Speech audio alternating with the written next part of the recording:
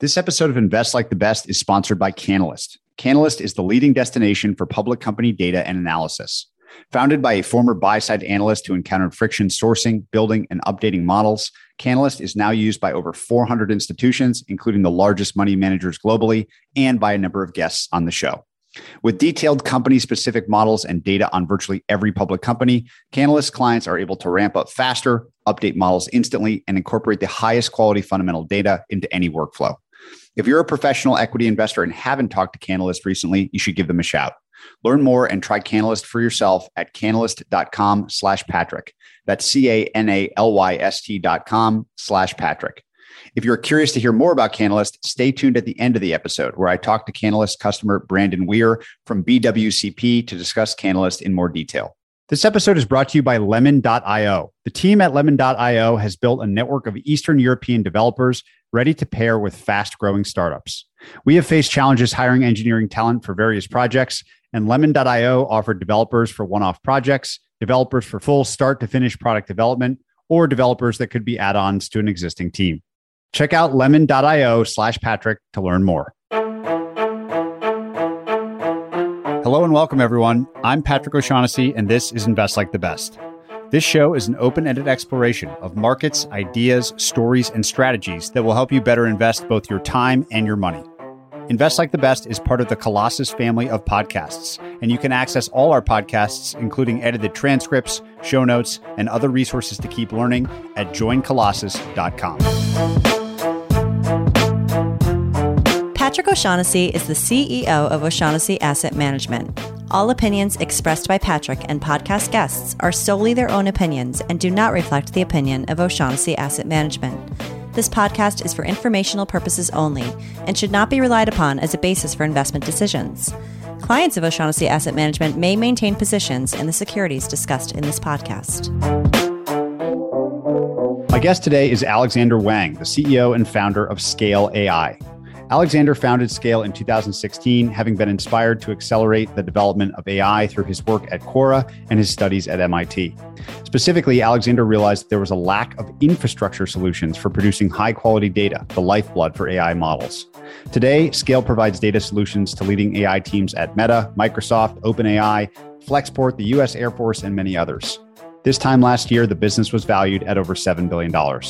Our conversation is a primer on AI. We discuss the building blocks beneath successful artificial intelligence, AI's role in both the public and private sector, and why data is the new code. We also cover the similarities and differences between AI and software from an investing perspective, and what inspiration Scale takes from AWS. Please enjoy my great discussion with Alexandr Wang. So Alex, we're going to talk about every dimension, I think, of AI, artificial intelligence, machine learning, all the things that it's going to impact. I'd like to structure our conversation from sort of the widest angle down to the most specific, which will probably be around your specific business and product. But given what's going on in the world today, I think it's probably an appropriate place to start with the role that AI, data, machine learning, et cetera, play in geopolitics and foreign policy. We're sitting here in the US and everyone's mind is on Ukraine. I think everyone understands that cyber is a sort of plane of conflict that exists, but we don't know a whole lot about, to be honest. Even I don't know a whole lot about.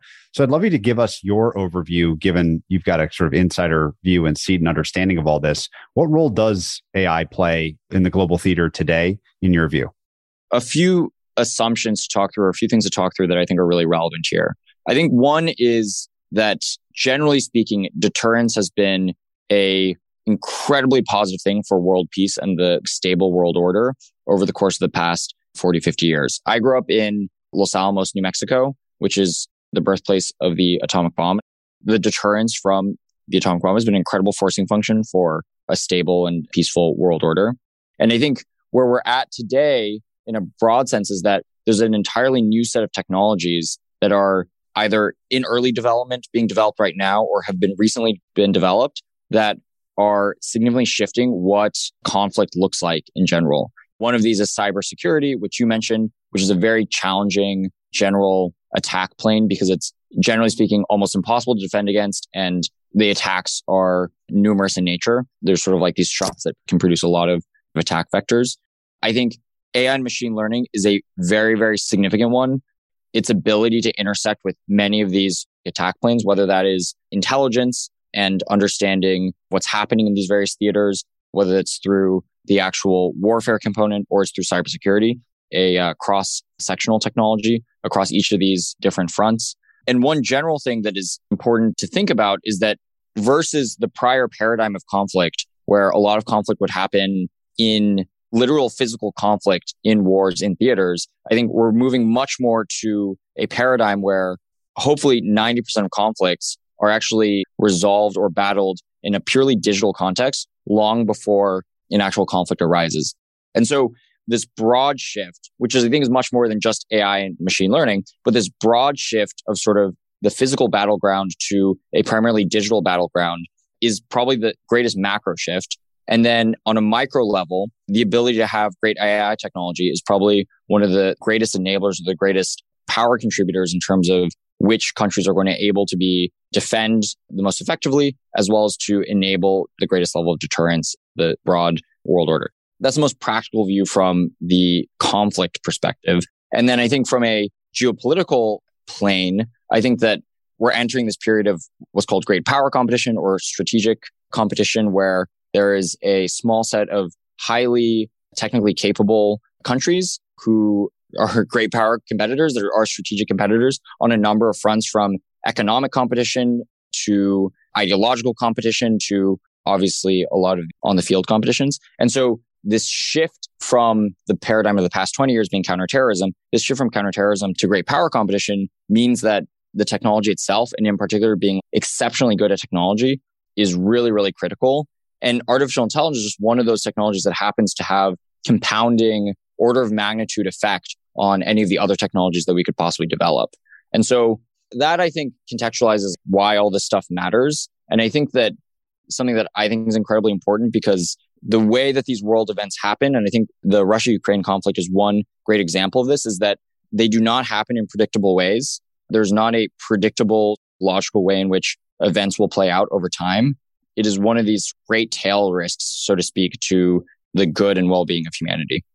If we think about the analogs between physical kinetic conflict culminating in nuclear deterrence, it's hard to imagine something more powerful than whatever the largest strategic nuclear weapon is against a city or something. Is something similar being developed in the digital sphere? And what pops to mind is the worry that another country or another power reaches some sort of level of general artificial intelligence, to use the common term, first, and that thing represents the equivalent of being the first and only to have nukes. And maybe it's even harder to copy than a nuclear weapon might be. If we are shifting to digital, what do you think the arms race equivalent is towards? What is the end state that the different powers might be trying to achieve in that digital realm? First of all, generally speaking, for artificial intelligence, it's a very multifaceted technology. It's more similar, you would say, to software or the internet than it is to like any specific technology that will be built, a very particular weapon or whatnot. And so I don't quite fully agree with this analogy that an AGI is the equivalent end state to a nuclear weapon. That being said, I do think that AI and AGI, the best way to think about it is it enables maybe 10x better strategic decision making and 10x better ability to actually take action against various tactics that you want to enact. Maybe the best analogy is like playing chess versus a human versus playing chess versus an incredibly talented algorithm or incredibly talented computer. The way in which it'll play out, strategically dominant behavior in extended periods of conflict or extended periods of time. How would you describe, based on what you know, the current state of things amongst these great powers? What's the status of the United States, I guess, is the first question. How does that relate to the status or digital capabilities of other countries? And how does public versus private sector look? Is the US private sector far better equipped than the public sector or something like this? What's the state of things? I'll talk about AI technology, which is the area that I understand the best. So fundamentally, AI technology, modern deep learning was initially developed primarily in the private sector through a lot of incredible research that was done at Google and DeepMind and OpenAI and Facebook and these incredible firms, as well as a lot of contemporary research done in China, the clear other major location where a lot of great artificial intelligence research has been done. And a lot of that research, there's been this very fast integration of that into very particular use cases in China. Facial recognition technology, I think, is one of the primary examples where there's companies like SenseTime, Face++, et cetera, that are primarily contractors of the Chinese government, have built world-class computer vision algorithms for facial recognition for use by the Chinese government in furthering a bunch of national objectives that they have. We may have questions from a humanitarian perspective, like the work being done with the Uyghurs. That all has happened in China. Then at the same time, I think this is starting to change now, but over the past, call it 5 years in the United States, there's been this very unclear relationship between the private sector and the public sector, or the private sector and the government, around the use of AI for applications like defense and intelligence. The Google Project Maven, Google Cloud Project Maven conflict was probably the most visible, most clear example of this. But as a general rule, I think that there's not the same level of partnership between the best-in-class technologists in the United States as well as the government. That is a significant cultural problem that needs to be solved in the United States for us to really be well positioned in the future with respect to artificial intelligence. I think broadly speaking, we're in the very early days with all of this technology. The speed of innovation in artificial intelligence is incredibly, incredibly fast. I think what we do over the next 5 years or do over the next 10 years is probably 10x as important as what was done over the past 5 years, just given the pace and acceleration in the technology of artificial intelligence. I think the real question for policymakers in the United States, global leaders, for technologists in the United States is, what are we going to do over the next 5 to 10 years? And how does that compare to what other great power competitors will do over the next 5 to 10 years? And that, I think, is what will really set the stage for the next phase of this great power competition. In the world of software, you always hear about these 10x engineers. And one wonders if in this realm, it's even greater than that. Is the talent at the tippy top of this world going to be accessible to great powers and governments? Like, how this is so important. And there's this multiplier effect of like the absolute best talent. It seems like that's the thing that matters, like competition for that talent, not just between great powers, but also between the top engineer or AI person at Facebook versus going to work for the NSA or something. What's been your sense of the flow of talent and the importance of talent? Do I have this roughly right, that it's even more important than it might have been in software? There's 3 critical components to broad scaling of artificial intelligence. One is certainly talent, which I'll get to in a second. The second is compute and computational power, which is impossible to ignore. And especially as we think about a lot of potential disruptions to the supply chain of large data centers or large shipping manufacturing, that's a really important one for us to consider. And then the last one is data and data scale. And that is obviously near and dear to my heart, just running scale, but is also something I think is also impossible to ignore. So I think those are, generally speaking, the 3 vectors that matter. I mean, there's been a bunch of research that shows that more or less power of these AI systems, both quantitatively and qualitatively, scales on these 3 dimensions. Then if you think about talent in particular, the interesting thing is there probably is a greater scaling effect, but not because the technology itself is one that is more inclined for a brilliant mind than software per se, but actually it's probably much more a function of the power law impact of various AI systems that is actually even greater than that of software systems. Like, I think that a lot of software systems, because they have to operate within fixed paradigms, they have more capped total impact or total utility that they can deliver. These AI systems, like if you think about the large language models that have been developed recently by OpenAI and Google and others, those algorithms have an incredible ability to adapt to new domains. The cap on the level of impact, or the cap on the amount of utility to be delivered, is much, much higher. And so what that means is that the set of people who can develop these technologies, OpenAI, I don't know what the latest count is, but I think their total headcount is 250 people as a corporate. That's an incredibly small number of people to generate the broad scaled impact that I think they will deliver over a multi-decade time frame. So I think that's a very accurate point. And this is one of the things that I think, by the way, matters a lot, is high skilled immigration into the United States. America's an amazing place. And I think that one of the things that is differentiated about America is a lot of people want to move to America and want to do their life's work in America. They want to build families in America. And I think we need to do everything we can to enable and encourage that as much as possible. If you think about inputs, or you think about the big needle movers that are actually maybe easy to change, this is one of the ones that has, again, multi-decade consequences. I couldn't agree more on that point. Maddening that we don't become just the perfect beacon for all the most talented people.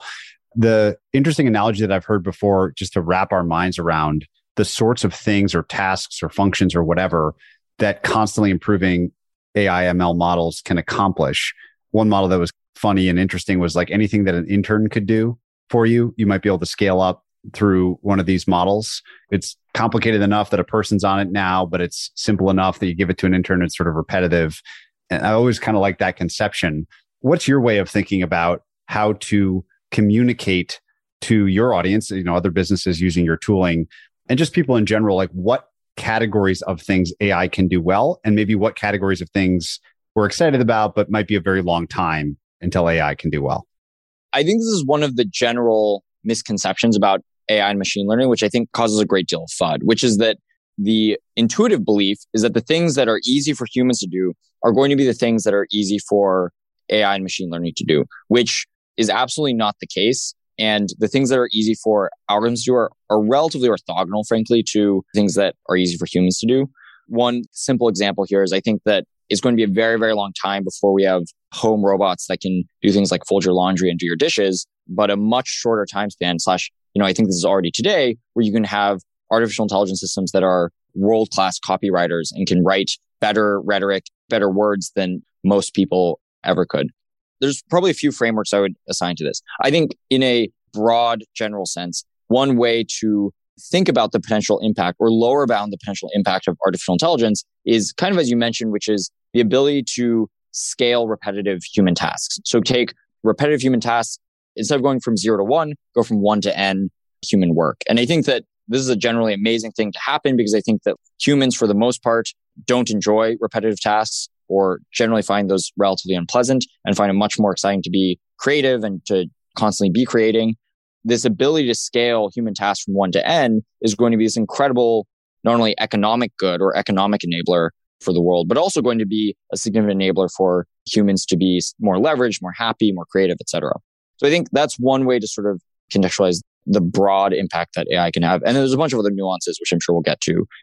If you think about what tasks humans are good at versus what tasks algorithms are good at, generally that more or less boils down to data availability, which is that where there are large pools of digital data an algorithm can learn from, and those pools of digital data either have been collected in the past or easy to collect in the future, those are going to be the problems which algorithms can do effectively and can learn to do effectively.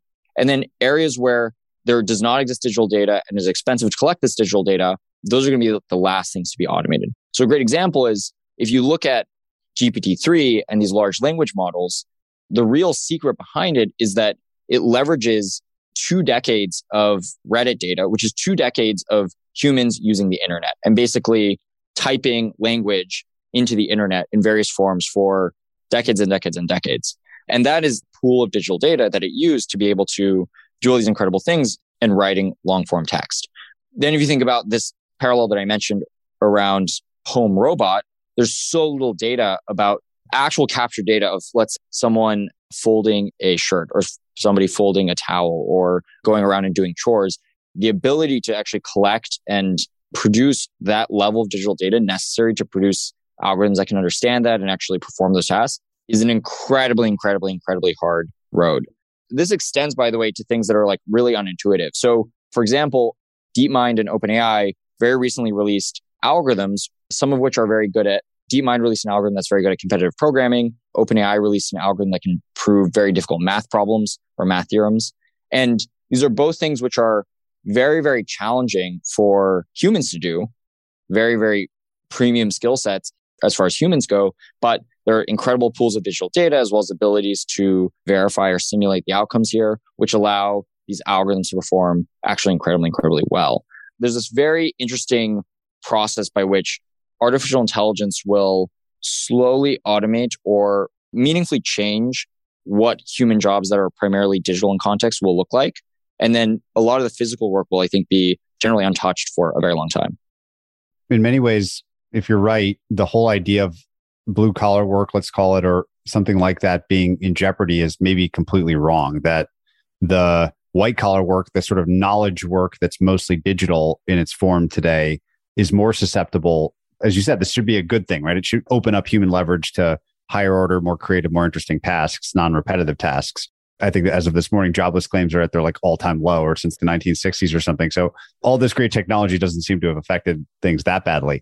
But is that right? That some of the jobs that we thought might be automated first by robots or something actually might be the last things to get automated by this model, and the more digital knowledge work, stuff maybe first?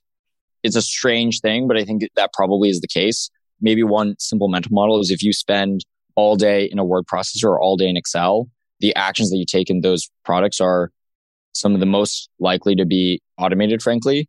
And for the most part, I think a lot of that work is probably not very inspiring. And so it will be this incredible enabler of leverage to think bigger about those kinds of jobs. Maybe it makes sense to help people understand the process of creating one of these models in the first place. I think the discrete steps, let's say the outcome is a model that makes a useful prediction. Ultimately, this is all predictions. That's sort of what's being generated by the models in the first place. I don't know where to start, whether it's with raw data or annotation of data. And we're starting to get into what scale now provides for companies. But how do you think about explaining the discrete or the important stages of building one of these models in the first place? I think just understanding that architecture will let us dig into each piece a little bit more. Again, everything starts with the data. I often will analogize the data for these algorithms as the ingredients that you would make a dish with, or the ingredients that you would make something that you would eat with. It is incredibly, incredibly important. We often say this thing, which is data is the new code. If you compare traditional software versus AI software, in traditional software, the lifeblood is really the code. That's the thing that informs the system what to do. In artificial intelligence and machine learning, the lifeblood is really the data. That is certainly like one major change. That's really important. The life cycle for most of these algorithms is a fewfold. So first is this process of collecting large amounts of data. By collecting, it could be data that is already sitting there. There's a lot of software processes that already collect a bunch of data. There's a lot of cameras in the world that already collect a bunch of data, but you need to get the raw data in the first place. Then it goes through this process of annotation, which is the conversion of this large pools of unstructured data to structured data that algorithms can actually learn from.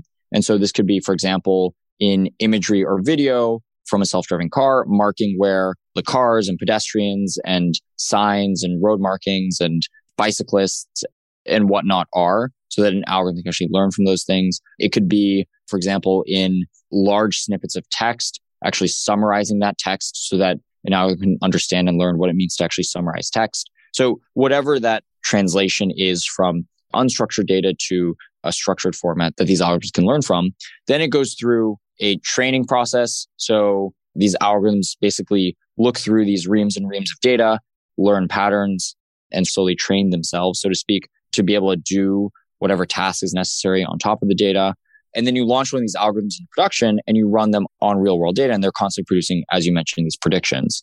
The very important piece is this is not a sort of one-way process. This is actually a loop. And if you look at almost every algorithm that is launched out there in production, it is not a sort of you build the algorithm and then you're done, because these algorithms are generally very brittle. And unless you're constantly updating them and maintaining them, they will eventually do things that you don't want them to do, or they'll eventually perform poorly. There's this critical process by which you are constantly then replenishing them. You're constantly going and recollecting new data, annotating it, training the algorithm, launching that new algorithm onto production. And you have to constantly undergo this process to create very high quality algorithms. I want to make sure that this interesting point you made about data being the new code really hits home for people, and maybe even put that in a business context. So if the IP or the moat of a software company is this code base that takes a very long time to develop, has all sorts of dimensions to it, maybe it's microservices, maybe it's some code monolith, it's unquestionably an incredibly valuable asset. It's digital, but it's an incredibly valuable asset to the company. And you're talking about, I think, a transition where it's something different, where maybe, I don't know, maybe Google's data repository or something is this unbelievable advantage that they have because no one else has access to all of their data. Is that kind of what you mean? That ultimately maybe something like Google, their data is worth a lot more than their code base, and that will become a trend that we see sort of across industries? If you look at the highest performing algorithms across a variety of different domains, image recognition and speech recognition and summarizing text and answering questions of text, so these very different cognitive tasks, look under the hood, they actually all use the exact same code base. That's been this very meaningful shift that's happened over the past few years in artificial intelligence. And so we're at this point where the code has become effectively the same and more or less a commodity, so to speak, when it comes to artificial intelligence and machine learning. And the thing that enables the differentiation is really the data and the data sets that are used to power these algorithms. To your point, if you think about one of the ways that we talk about this in a business context is if you think about what is your strategic asset? in general, in business, your strategic assets are the things that allow you to differentiate yourself against your competition. In a world where 99.99% of the software in the world is sort of traditional software, and then only 0.01% is AI software, then you care the most about your code. Your code is what will differentiate your product versus your competitor's product, or your processes versus your competitor's processes, et cetera. But then as more and more of the software in the world is written, infused with AI, using AI, or over time, the interfaces shift to AI interfaces, an Alexa-like interface, for example. As that shift happens, as you go from 99.99 to 90-10 or 80-20 or even 50-50 over time, the vector of differentiation totally shifts to data and the data sets that you have access to. And so what that means is that your strategic differentiator, to your point, as a firm, is going to be primarily based off of what are my existing data assets, and then what is the engine by which I'm constantly producing new, insightful differential data to power these core algorithms that are effectively powering my business. And these algorithms at the core that will power the future of business, I think are relatively core. I think there's definitely algorithms around automating business processes that are going to result in significantly more profitable firms over time. There's going to be algorithms that are based around customer recommendations and customer lifecycle, which is a lot of the algorithms that we've seen to date. Imagine TikTok recommendation algorithm, but for like every economic interaction or every economic transaction in your life that is constantly identifying the perfect next thing that you may want to transact with. And that is going to exist across every firm, or every industry is basically going to have to build their version of that. And that's going to result in like significantly more efficient trade. The long-term impacts of that you could think of as like a general reduction in marketing expenses or sales and marketing expenses, because the algorithm just does a better job at knowing what the user wants to do next than having to do all this marketing and all this very active sales. There's a lot of very real changes to, I think, the physics of what the best businesses will look like in, let's say, a decade or 2 decades or 3 decades that come from artificial intelligence. And if you think about what will allow me to do these things better than someone else, it's the quality, efficacy, and volume of the data that is used to power these algorithms. If getting to that state of some sort of differentiated data advantage is the goal, then that engine that you referenced becomes a critical idea for any company, a piece of infrastructure. What principles are there about building a good engine for data gathering that maybe cut across different types that you've observed? What's behind the great engines that you've seen for gathering data? There's a few tenets. I think first, quantity is a quality of its own. You want to just have lots and lots of data coming in. That will be a differentiator no matter what. Not all data is created equal. And so you want, in general, the way these algorithms work is they're sort of like needles in the haystack almost in most of your data that end up being differentially valuable. You'll want to develop a process by which you can actually what's called curate, but identify and understand what are the really valuable pieces of data in general data inflow that we're getting.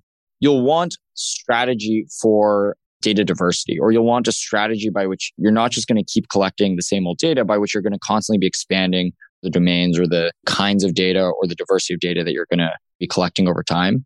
And that's a really interesting one. Like, I think that one of the more intuitive examples that I think people understand the best is that Tesla's autonomous vehicle strategy, one core part of their strategy is that they have all of the Teslas in the world are in some sense collection vehicles. They're all encountering very rare situations that then improve and help the machine learning algorithm. There is a truth to that idea, which is that because not only they have a greater volume, but they also have great systems to identify these needles in the haystack, that's a strategy by obtaining an incredibly diverse data set over time that's very beneficial to the long-term differentiation of their machine learning stack. By the way, Tesla has other challenges as well. So this is not a clearly dominant strategy, but there is truth to some of these ideas. What should we know about the state of technologies around annotating data that I know obviously Scale is deeply involved with? The example in Ukraine around like satellite imagery, there's this interesting jump from like raw data or raw input into some sort of refined signal or piece of information or whatever. I don't know what the right terminology is. What is the state of that in the world today? Like, has that changed a lot? Has that been pretty constant over the last few years? Where's it going? I think it's meaningfully changed. It's one of these very interesting problem domains, and one that we find incredibly exciting because it's undeniably a quote unquote dirty problem, or it's undeniably a very complex, multifaceted, operational and challenging problem. Historically speaking, this has been done in an incredibly low tech way and an incredibly very manually intensive way for the AI industry to date. And a lot of that has been because it hasn't been a problem that technologists have wanted to dedicate themselves to. For the most part, most people who go into computer science, or most people who go into artificial intelligence, by definition, they go into computer science because it's a significantly more constrained problem that doesn't involve these complexities around human operations. But I'm proud of the Scale team for having really done a lot of this work that I think will be seminal, is starting with a very manually intensive or manually challenging process that is operationally very intensive, and then adding meaningful amounts of automation, whether that's algorithms that will do a lot of the work before it gets to people, or algorithms that are able to identify most of the errors that people might make, or in general, injecting a lot of operational efficiency processing into this process to enable significantly better outcomes and either more efficient processes or higher quality data. That is really the core engine behind what we've built at Scale that has enabled some of the biggest platforms in the world, such as Meta or Microsoft or many of these other large tech firms, to significantly scale a lot of their machine learning efforts. One of the companies that we really look to for inspiration, we've been deeply inspired by, is what Amazon has done in two different spots in their business. They've done it not only with logistics for e-commerce, but they've also done it with AWS. They've taken both of these very large, complex, half operational, half technological problems, and they've added significant amounts of technology and automation and operational efficacy to result in orders of magnitude better performance than you could have accomplished in the past without sort of this embrace of the messiness of the problem. A good excuse to talk about literally what Scale does more than an hour in, and it got into the business itself, a whole bunch of amazing context and lessons so far. What are the building blocks? I'm struck that if you go to the little products tab on Scale's website, it looks not dissimilar from the AWS tabs of old, where there's lots of individual functions that are part of this value chain, if you will, of building one of these things that you can, quote unquote, hire Scale to do. Just talk us through the business itself, what it does for customers, and how that product lineup fits together. If you are the retail operation infrastructure equivalent or the AWS equivalent for the AI future, what does that look like today? Where we started was really this problem around data annotation, because what we noticed is that it was this massive bottleneck for the overall progress of machine learning, is that most firms could simply not get high enough quality data sets for them to actually build great algorithms. That was very much the initial problem that we set out to solve, which is how do we enable companies to get better data to fuel better AI at its core? And we started by doing that with some of the most technologically sophisticated firms in the world. We work with, as I mentioned, Meta, Microsoft. We work with large automakers in building autonomous vehicles like Toyota and General Motors. We work with OpenAI on a lot of their cutting edge research, work with large internet companies like Instacart or Etsy or Flexport on a large scale machine learning problems. And then through doing that, we've built what we really believe to be the best engine in the business, or the best engine in the industry, around producing these very high quality data sets. And a lot of our view in expanding beyond that has been that primitive is incredibly powerful. And then integrating that primitive with other components of broader machine learning lifecycle that I was referencing before enables us to produce really powerful products, just like how for AWS, they started with the primitives of storage and compute, and then they sort of combine those primitives in many interesting ways to produce like these incredibly powerful products like RDS or their DNS products, or the list kind of goes on and on to solve customer business problems. Really look at it the same way. We have built this core primitive around data annotation and the production of high quality artificial intelligence data sets. We can combine that with other primitives that we've built, such as data management products or model monitoring products or algorithmic development products. And we combine all these primitives in producing these products that solve really core customer problems, whether that's in the government space, working with defense and intelligence agencies and building really high quality artificial intelligence algorithms to solve core national security problems, or that's in working with large, complex Fortune 500s who have incredible amounts of unstructured data, such as documents flowing into their business, and we build automation to support a lot of that document processing. Or we work with large map builders and we use artificial intelligence and human processing to enable this map creation. One of the great lessons from Amazon as a business is that parallel execution is incredibly powerful. The traditional business logic or the traditional business truism is around, hey, you should really just focus on a few things and do those things really, really well. And that's your sort of like strategic edge. Amazon really threw that out and became very focused on parallel execution while focusing on what are the primitives that are going to enable them to build a lot of products very successfully. And we take more of that approach, which is we've built incredible primitives. We're going to make those primitives better and better and better. And we're combining these primitives into building best-in-class products for our customers. One of the things you'll hear about Amazon Web Services specifically is that at the end of the day, what they're really trying to drive people towards is more S3 and EC2 storage and compute spend. Those are like the most basic building blocks. And a lot of the other services that AWS provides effectively maps back onto increasing the volume of storage and compute as a business model. Do you think that that's true for you all too? And if so, like what are the S3 and EC2 equivalents for scale? We think that's true to an extent in that, again, we're almost religious in this belief that better data results in better AI and that data is the new code. And so we really think about is like, how does scale become the long-term infrastructure provider to powering more or less the global expansion of data to meet the needs of AI globally? That I think is certainly one very large driving factor. And a lot of our goal is to build the most data-centric AI infrastructure platform out there. But at the same time, I think that maybe one of the things that we really index on as a company, and I think that some Silicon Valley companies do this, some don't, but we would certainly take this approach, is to really index on the customer value creation, which I think is really important in the space of artificial intelligence and machine learning, because frankly speaking, this has been a technology that people have been talking about for a very long time. And then the actual value creating use cases are few and far between. There's a lot of distrust of AI systems. There's a lot of belief AI isn't good or AI is so bad or AI is just this snake oil technology. That is absolutely not true. Artificial intelligence is an incredibly powerful technology, but there's been an incredible dearth of firms that are focused on how do you index against the actual customer value and the customer outcomes they're able to generate using the technologies. On the one hand, we probably do believe this large scale growth of the primitive belief around large scale growth of powering these data sets for machine learning. We also believe on the other end of working very hard to power as big or as meaningful of customer outcomes as possible, and that being a primary metric on which we value ourselves. If we zoom in on the original use case, helpful annotation of data, what does that mean in the literal sense? If the outcome is well labeled, clean, large data set, and the input is whatever, like what is the gap that scale was filling? What is the function that it was actually doing to help the company produce more, cleaner, better data? This is sort of the state of the market that we saw when we entered it. Even when we had started, there were a large number of very talented machine learning teams that were solving varied problems from autonomous vehicles to building AI for e-commerce to building sort of voice assistant systems.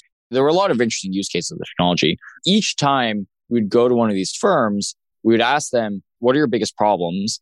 Always in the top three, data quality and data volume is one of them. And you dig into it, and it's because they have this incredible challenge of motivating their incredibly brilliant, smart ML engineers and ML scientists and working on dirty problems around data and data quality. And so these gaps are technological, sometimes these gaps are cultural. I think for us, we really view as some mix of both. But what we did is we went into all of these firms, we took incredible religion and care to build great technology to solve data quality, data volume bottleneck that was really limiting the efficacy and power of their machine learning models at the end of the day. And sort of we took, I don't know, maybe the Stripe playbook is what you would say it was, or the AWS playbook before them. We built great developer APIs and a great developer platform that enabled the machine learning engineers and machine learning scientists to basically hit an API, get as much high quality data as they needed or they wanted. And behind the scenes, we would do an incredible amount of dirty work to make this possible and actually enable them to build these great algorithms. Maybe just to nail the point home, like a couple examples of these dirty jobs might be the categorization of images or subcomponents of an image or something like that. Would that be like a good example? Yeah, great examples are like given a huge amount of imagery or a huge amount of data off of a robot, whether that's a self-driving car or some other robot, marking in all of that imagery. What are the things that are really important for that robot to see? So enabling the robots to see in the first place. Other similar quote unquote dirty jobs are for financial services firms. They have incredible amounts of transaction data. A lot of this transaction data is fundamentally unstructured. So understanding who are the vendors in these transactions, what are the locations, what are the other pieces of insight that you can pull out of these transactions.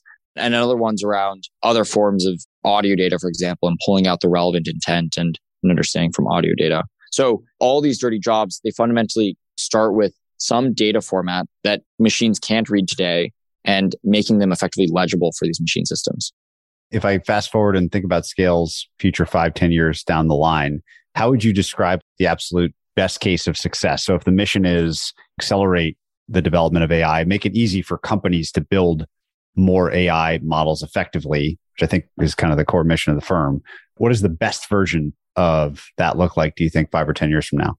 I mean, I think we really take the view that it just comes down to the customer outcomes that we're enabling. So rather than thinking about what scale exactly looks like in 10 years, I think the right thing to look at is in 10 years, are the majority of companies in the world able to effectively use artificial intelligence in some very high impact application to solve a business need? And is that application in some way or another powered through Scale products? And we take a very open-minded view is we're going to build lots of products over time that can power these products in different ways. And the delivery mechanism of the algorithm, we may not build the exact product that a Fortune 500 uses. We may be powering some SaaS company that is integrating AI into their product that the Fortune 500 uses.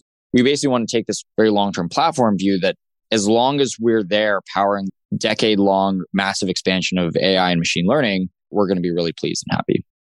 If we zoom out and go to the more market side of things and put my investor hat on and think about what drives enterprise value, value creation, the things that investors ultimately care about when they're putting money into a business, they want to get a lot more money out. The world of software has obviously been a center stage for 7-10 years now because they've tended to be very scalable, fairly high margin, incredibly fast growing businesses.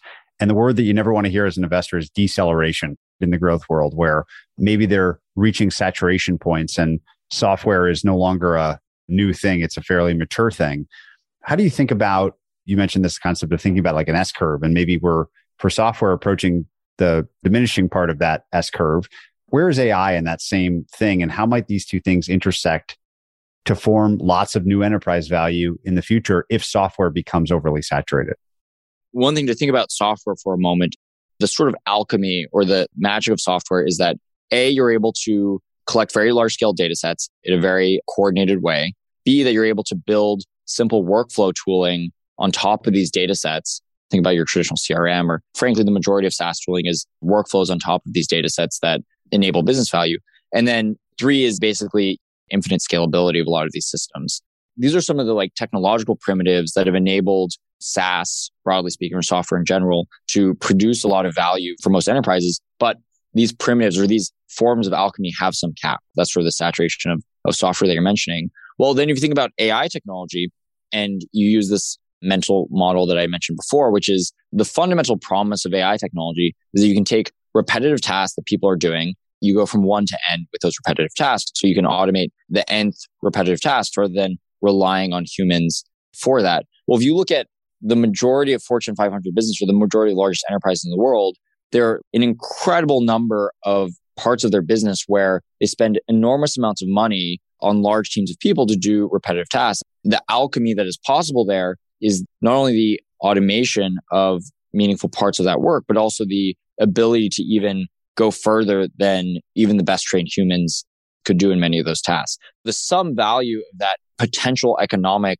value, or this TAM, so to speak, of AI and machine learning is just absolutely astronomical. And I think that that is at minimum 10x, probably 100x the total business value that has been generated by SaaS systems or software historically. I think if you think about it, you have this one S curve of the saturation of software. And then there's this very, very early S curve that is being developing right now around the productization and productionization of large scale AI systems, let's say in the enterprise or let's say across businesses. And the real question is, okay, what's the pacing of that S curve versus the pacing of the saturation and deceleration of the current software S curve? And I'm an optimist. In not too long, we're going to have a massive proliferation of AI use cases within the enterprise that are going to be way more impactful than the use cases of software in the past. And the way you'll see that, the business ROIs generated from high quality AI systems are going to be 10x more than the business value generated by, let's say, deploying a CRM or deploying an ERP system. How would you advise those listening who maybe run businesses and are nodding their heads and think, yeah, this all makes sense. This is a new competitive plane or competitive frontier, and I want to make sure I'm not left behind. but I'm not a data scientist. I don't have this in my background strategically or tactically. What would be the questions that you would have them ask themselves to start incorporating this thinking into their business? I think the big questions are really around understanding the data that powers your business and understanding at a meaningful level, what are these potential data sets within your business that can fuel a lot of this future wave of artificial intelligence and machine learning. And then I think it's really thinking about, and I think this is probably in partnership with partner or in partnership with advisors, is thinking through what are the highest value business problems that artificial intelligence could solve that would meaningfully move physics of my business. I kind of mentioned a few of them, but one that I think applies to nearly every business is this problem around customer recommendations, or basically building better recommendations to empower customer life cycles. Another one that I think powers almost every business is taking some of the most expensive, repetitive process internally and figuring out ways to automate or make those more efficient. And I think it's thinking through what are these core business use cases. One very tactical piece of advice that I would give is one of the challenges of AI is we're going to have this huge shortage of human capital that is trained in AI and machine learning and deep learning for a very long time. I think that's going to be a big bottleneck for many decades, frankly. And so I think it's important that you identify, for most business owners, that you identify partners who have some of that human capital and have a lot of expertise and experience to help guide you through that process. Whether that's scale or whether that's another company, it is important to identify these business partners who can help accelerate journeys here. Yeah, I love the human capital angle. I mean, we're still short traditional software developers and engineers, and we're into that cycle a long way. So can imagine this is that on steroids. What, if anything, worries you about the proliferation of all of this technology, and maybe even the technology that you yourselves are developing that allows faster development of AI models?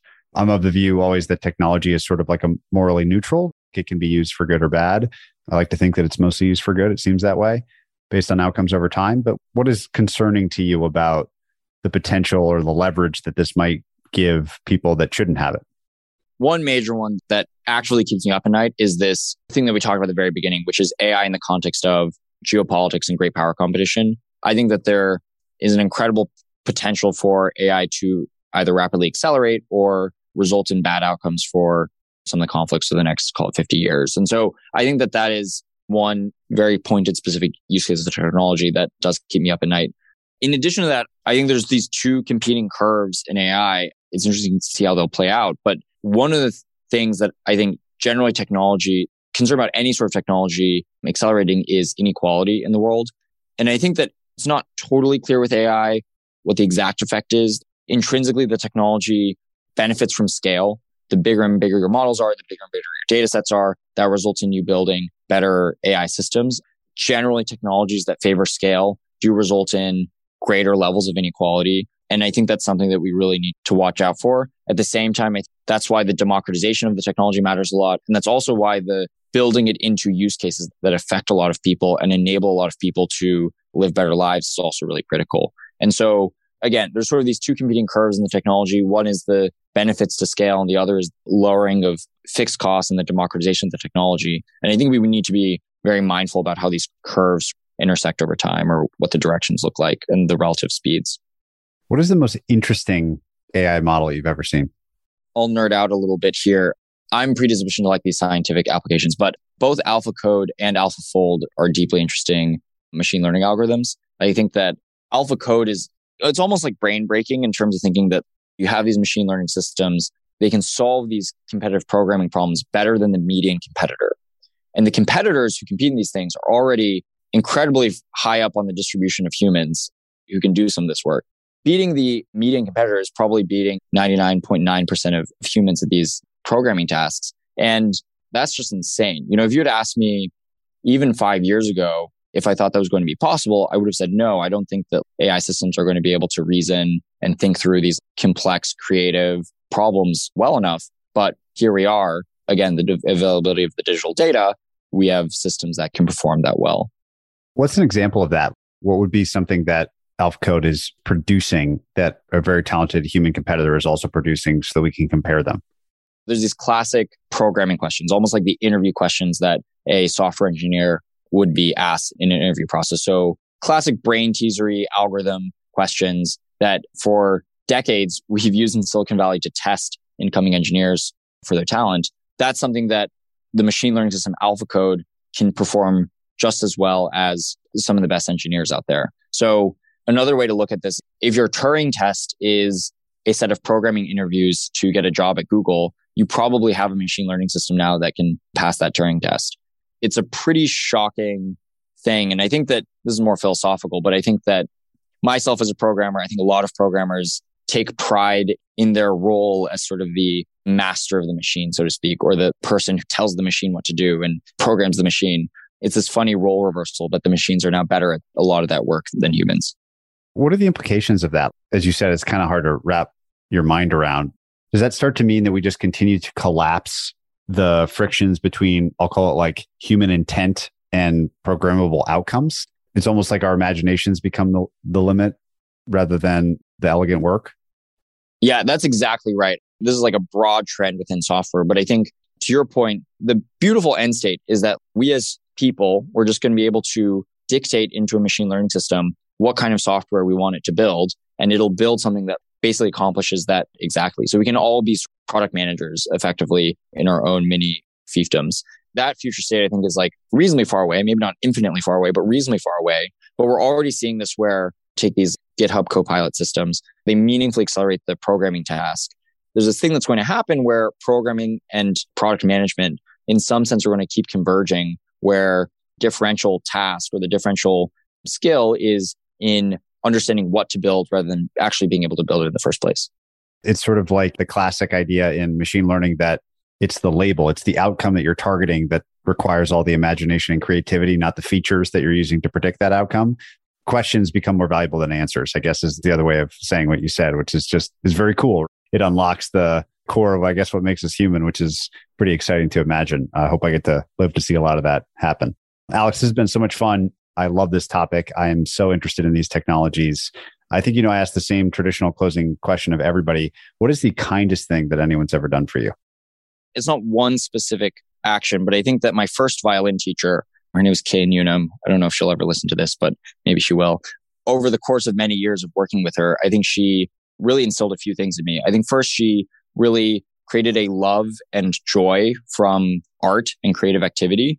And she herself was just so incredibly joyous and very inspired and clearly loved very deeply the art and process of the creation of great music and great performance, which was just incredibly infectious. And I think one learning is just that passion is an incredibly infectious thing. There's a very specific moment that I remember really quite vividly, which is there's this period where I wasn't practicing very much and I thought I could sort of like skate by or she wouldn't notice. And obviously it's plainly obvious to her.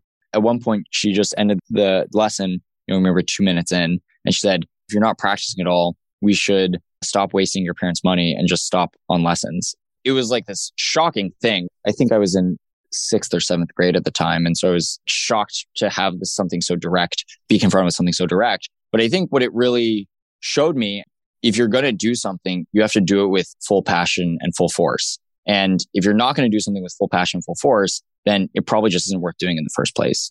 And this has been really a driving belief behind a lot of my life. I wrote this blog post a while ago called Hire People Who Give a Shit. I remember reading it, yeah. Yeah, it's just become so core to, I think, how we even hire at scale, or a lot of what we do at scale is don't half-ass. You got to do things with full force and full passion. I absolutely love this story. One follow-up question. I remember the post well, and it was excellent. How do you do that? What is the most effective way to understand, not having yet worked with somebody, if there's someone that gives a shit? One of the funny things about giving a shit, you notice it along the edges, so to speak.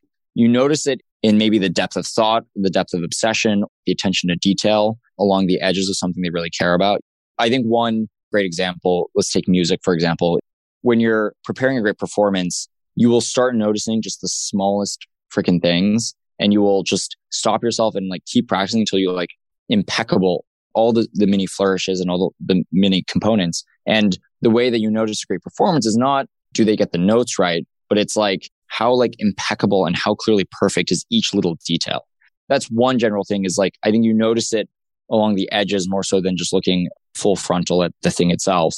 You can notice it by talking to people about like, what were the little details that you really paid attention to? Or what are the things that really bothered you about how something was being done? Or what were the things that took 80% of the time that other people wouldn't notice.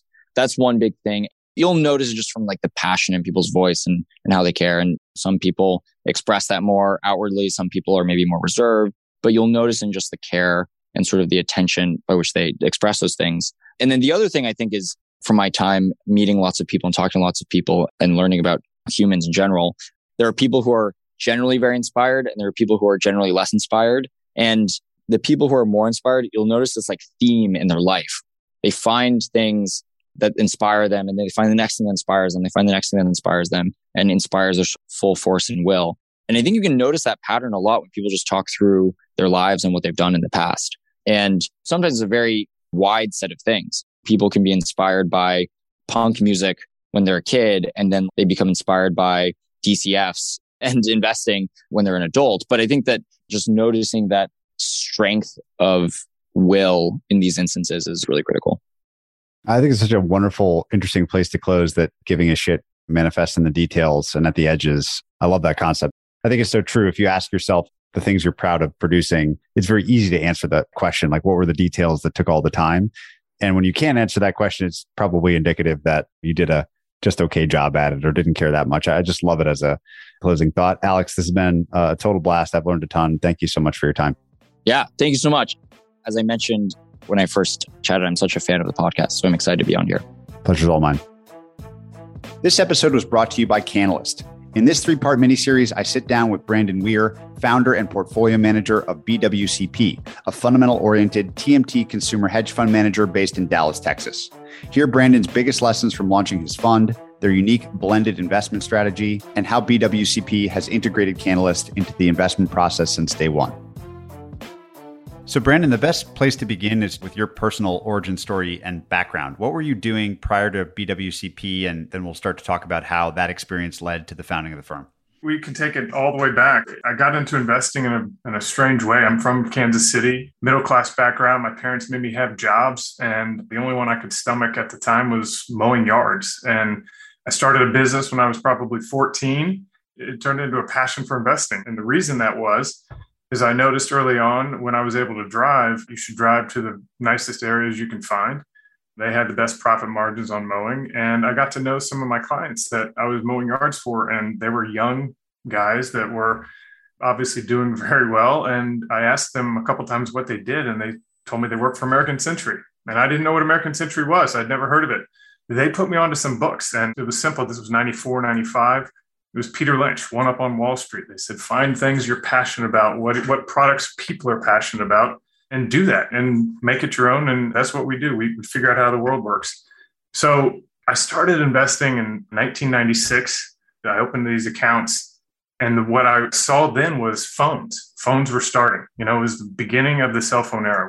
And so the first 3 stocks I bought, which really kind of ingrained a passion for investing, were things that were involved with cell phones. And so I go to college, and I'm basically wondering if I ever am going to have a job. These are 10-bagger type stocks at the time, and it was the late 90s. And I really wanted to figure out how to turn this into a real career, not just the day trading stuff. And I was lucky enough in college to have a great financial professor. My finance professor helped me get a job with Goldman Sachs. So I went and spent a couple of years in New York doing investment banking. And I was really fortunate. My first job came with a firm called Highside Capital. And Highside, this is why BWCP's roots are in Dallas now.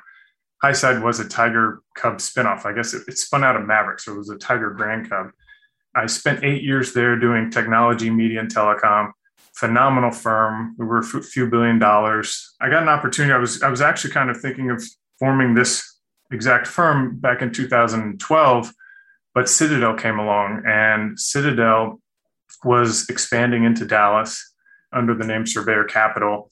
And they hired me, and I ran a portfolio for Citadel for 6 years. And it was a wonderful thing. And I tell you, what Citadel does so well is risk management and portfolio construction.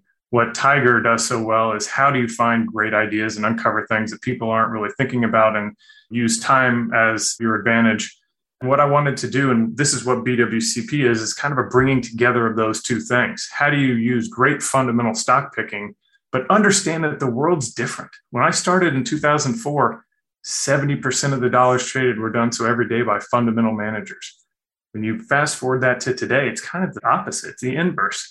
And today, only 30 or 40% of the dollars are traded by fundamental managers. And so you need to be aware of what's going on. And so we use some risk tools, some of the factor awareness, some of the things that were from Citadel, but really just doing it around that framework of the Tiger Cub style of stock picking. I love the fusing of those two disciplines of the rigorous portfolio construction quantitative that Citadel obviously is famous for, with the deeper fundamental insight on businesses, which is a great bridge into the key things that you found setting up a new investment firm. There's a lot you need to do. It's a lot of effort. I've seen it done. I've done it myself. I know that it's difficult. And I think companies and research is one aspect that gets talked about less. Like most of the focus on legal and systems and team and all this kind of stuff.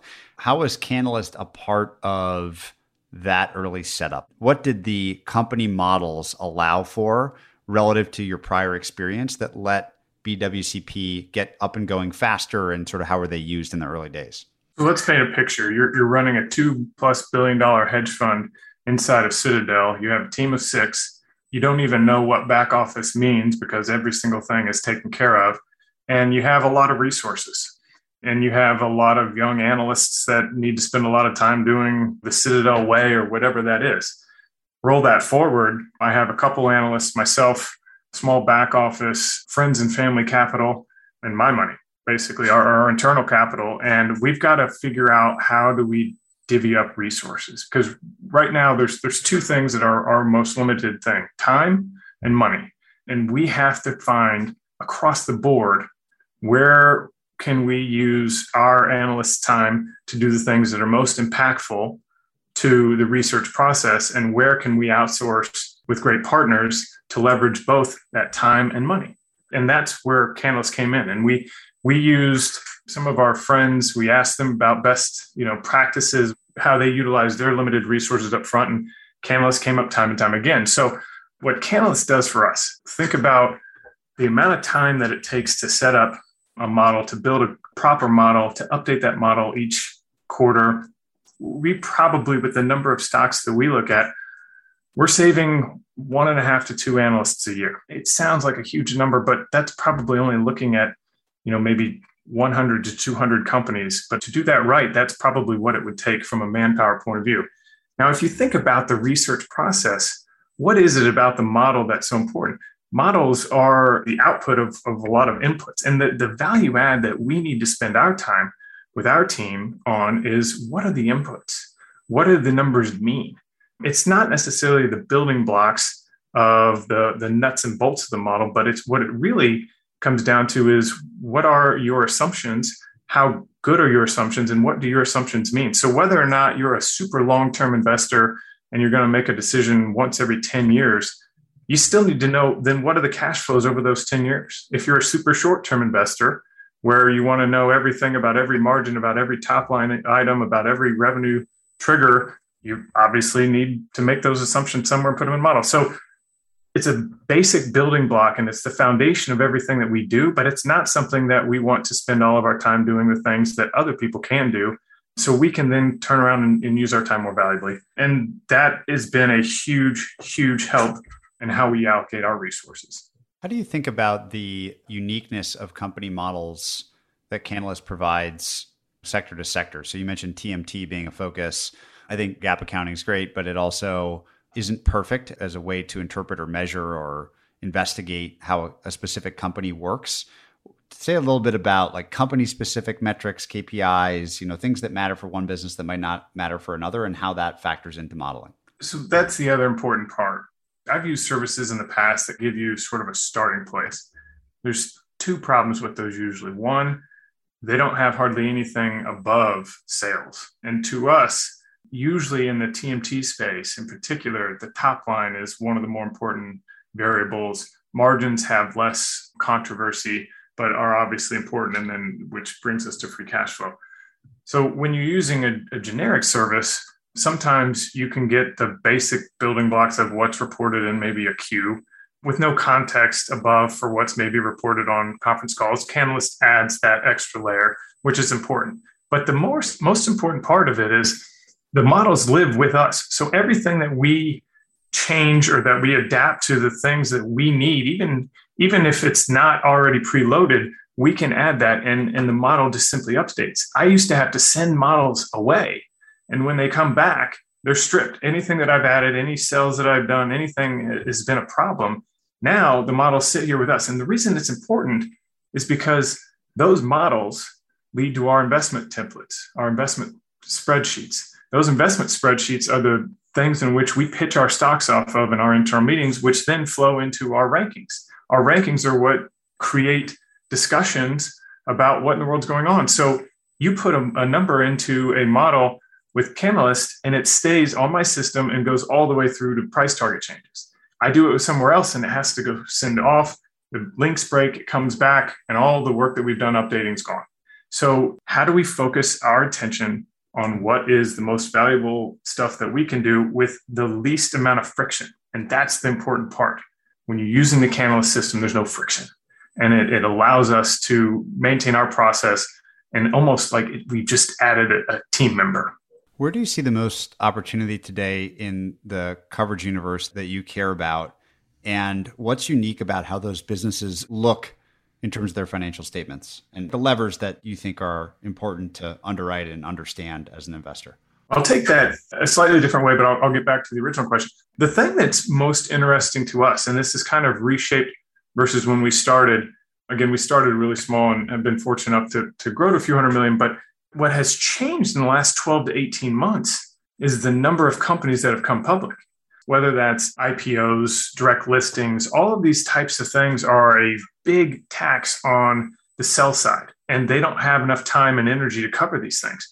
And so if you think about, if your goal is to find something that is less well-known, undiscovered, something that has massive amounts of innovation, and your variant perspective could be simply knowing more about that company and actually being able to model it on a timely basis, that's where you have to have these types of partners.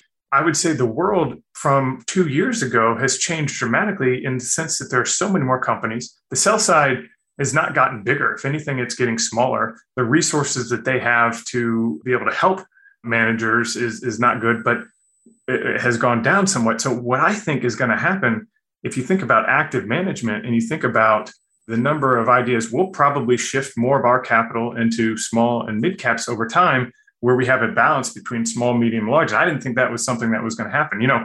2-3 years ago, people would say, the number of companies are just disappearing. What is the role of active management? You can buy a few indexes.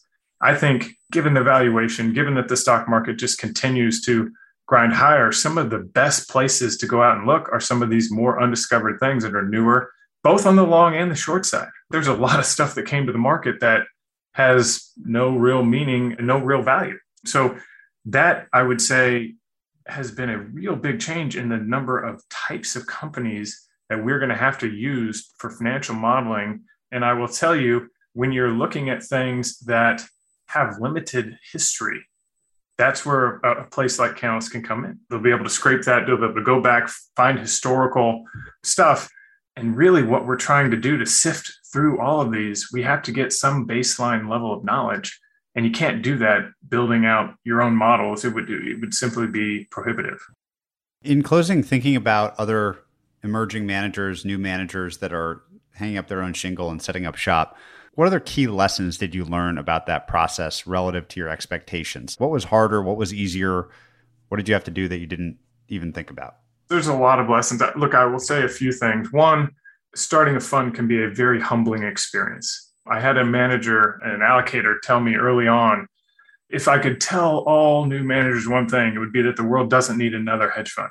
What makes you different and why do you need to exist? And that's a tough pill to swallow when you're out on the road marketing.